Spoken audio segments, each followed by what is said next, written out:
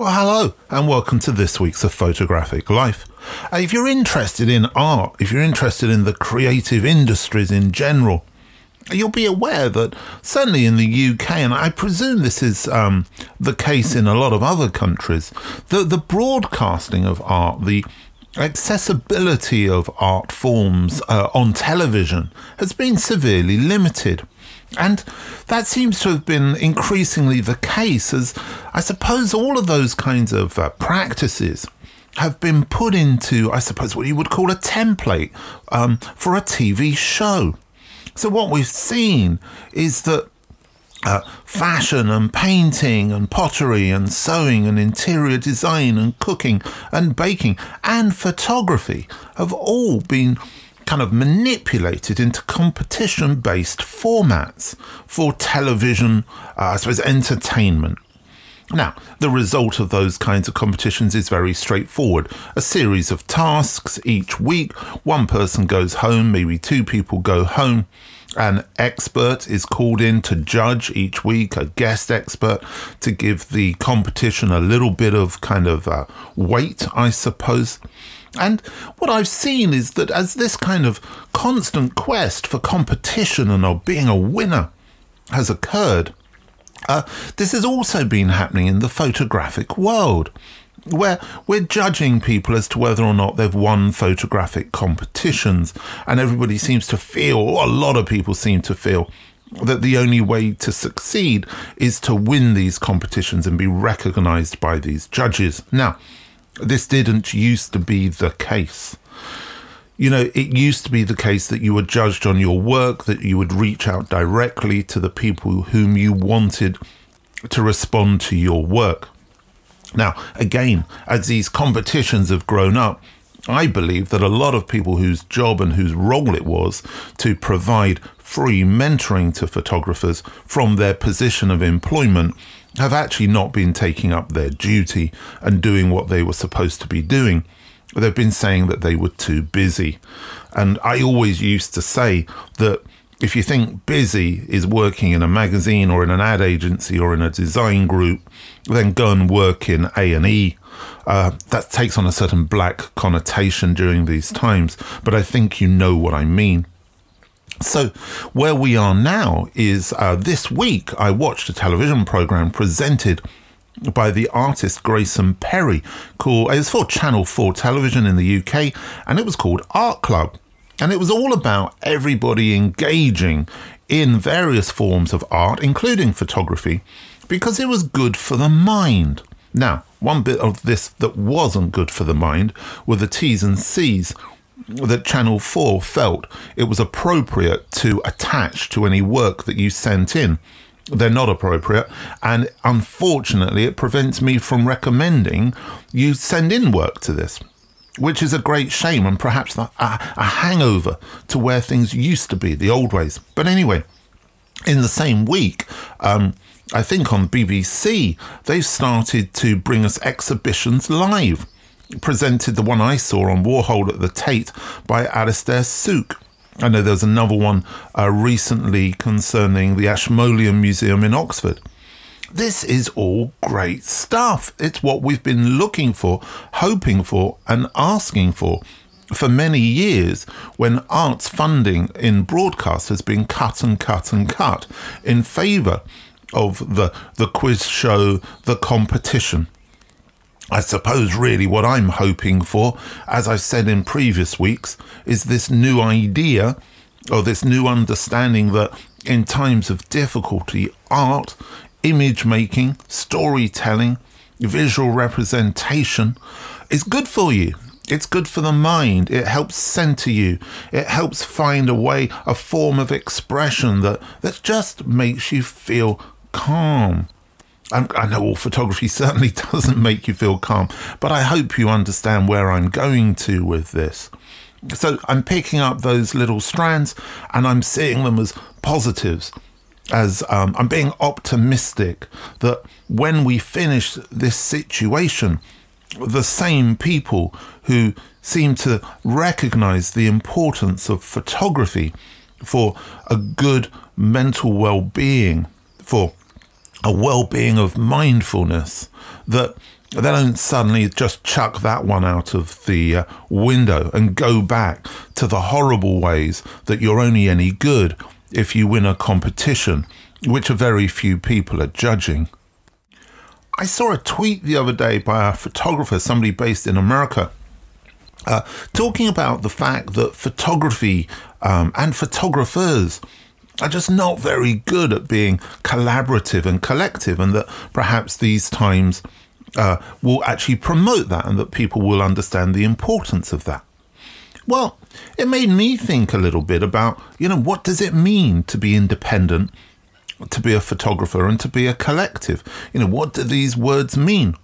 And through various conversations I've had over the last week with different people who are involved in the independent community with their own setups and their own collectives, I think what I'm starting to come to is that I think the majority of independent collectives and independent initiatives are founded and run by people who've actually done the job, who've actually been photographers or worked as art directors or publishers or what have you.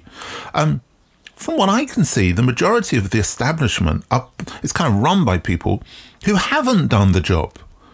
How many people actually currently working on photographic magazines have ever worked as photographers or ever worked outside of a magazine environment? It makes you wonder, doesn't it? That they're putting themselves forward as these experts, and yet they've never done it. And yet within the independent community and within these collectives, it's full of people with fantastic knowledge and experience, and they've actually done it.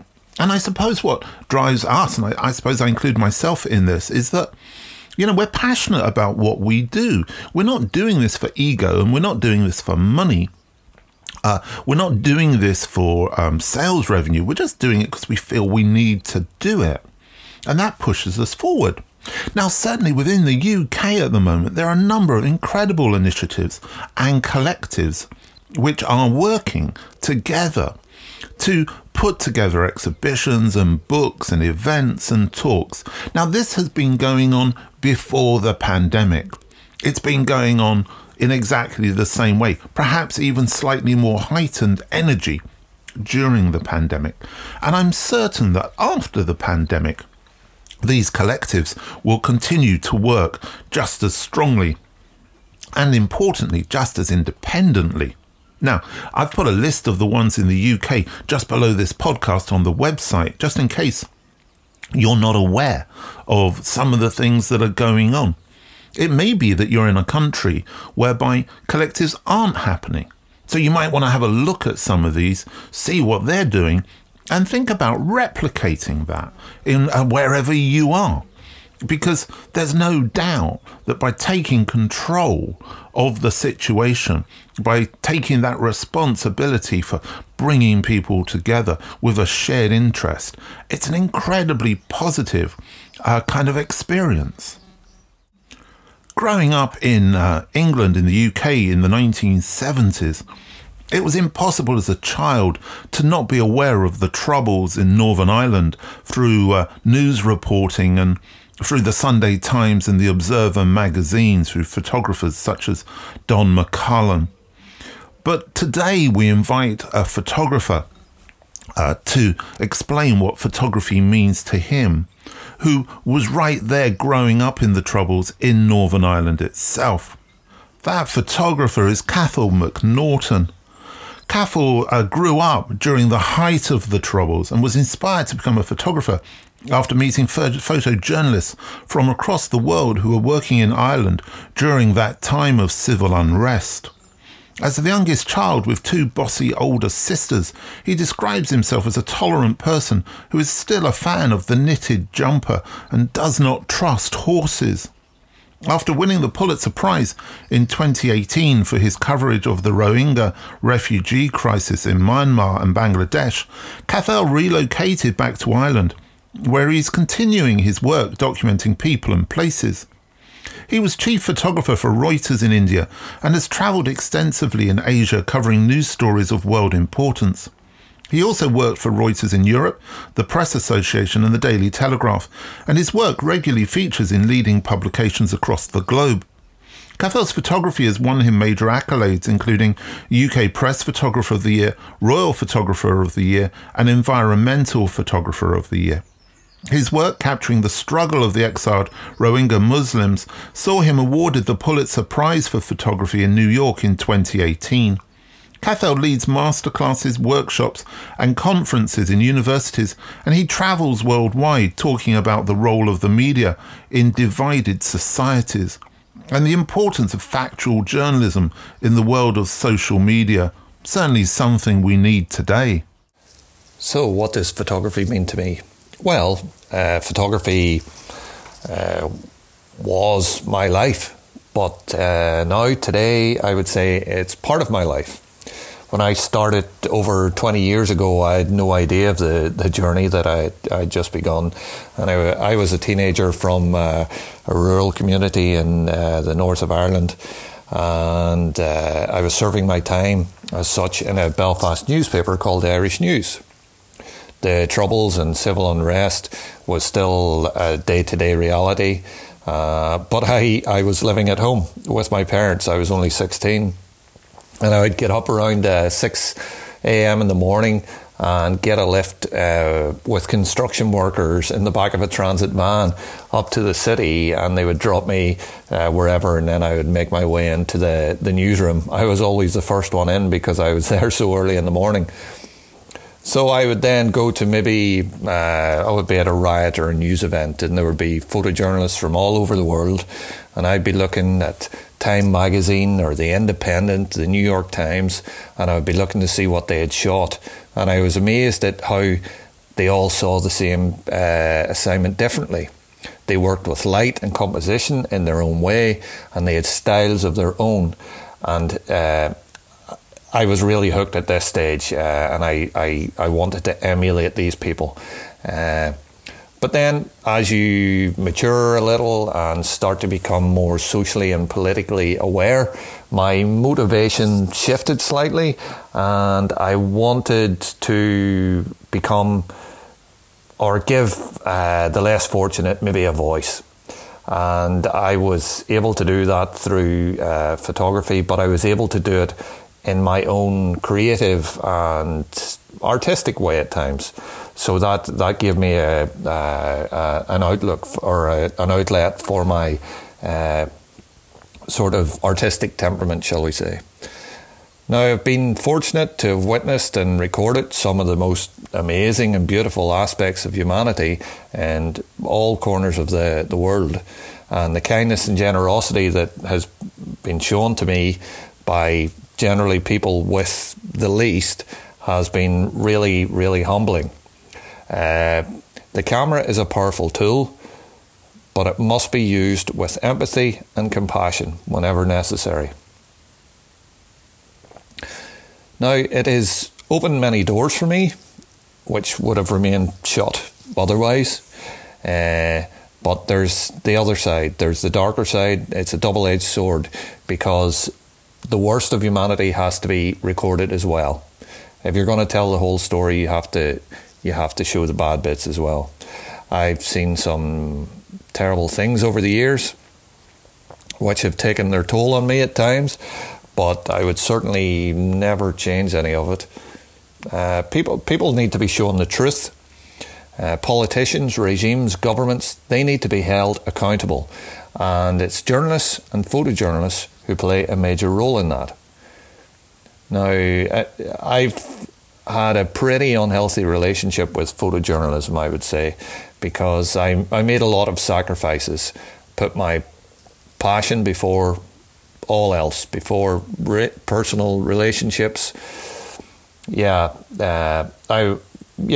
think it's fair to say you have to be quite selfish. Not in all cases, but I would say in most cases, to become particularly good at something. And this was definitely the case for me. It was kind of like a drug, and I'm sure many of my colleagues would tell you the same.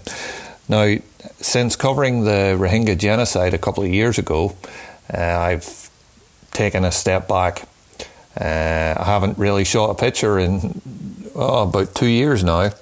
And apart from stuff for fun, basically on my iPhone, and yeah, so I've been enjoying that. I don't even own a camera at the minute, to be honest, but I find that now I've maybe decompressed a little, and I'm slowly building up my love and passion for this amazing medium again, and hopefully in the not too distant future I will be out on the roller coaster again and see wherever that leads me.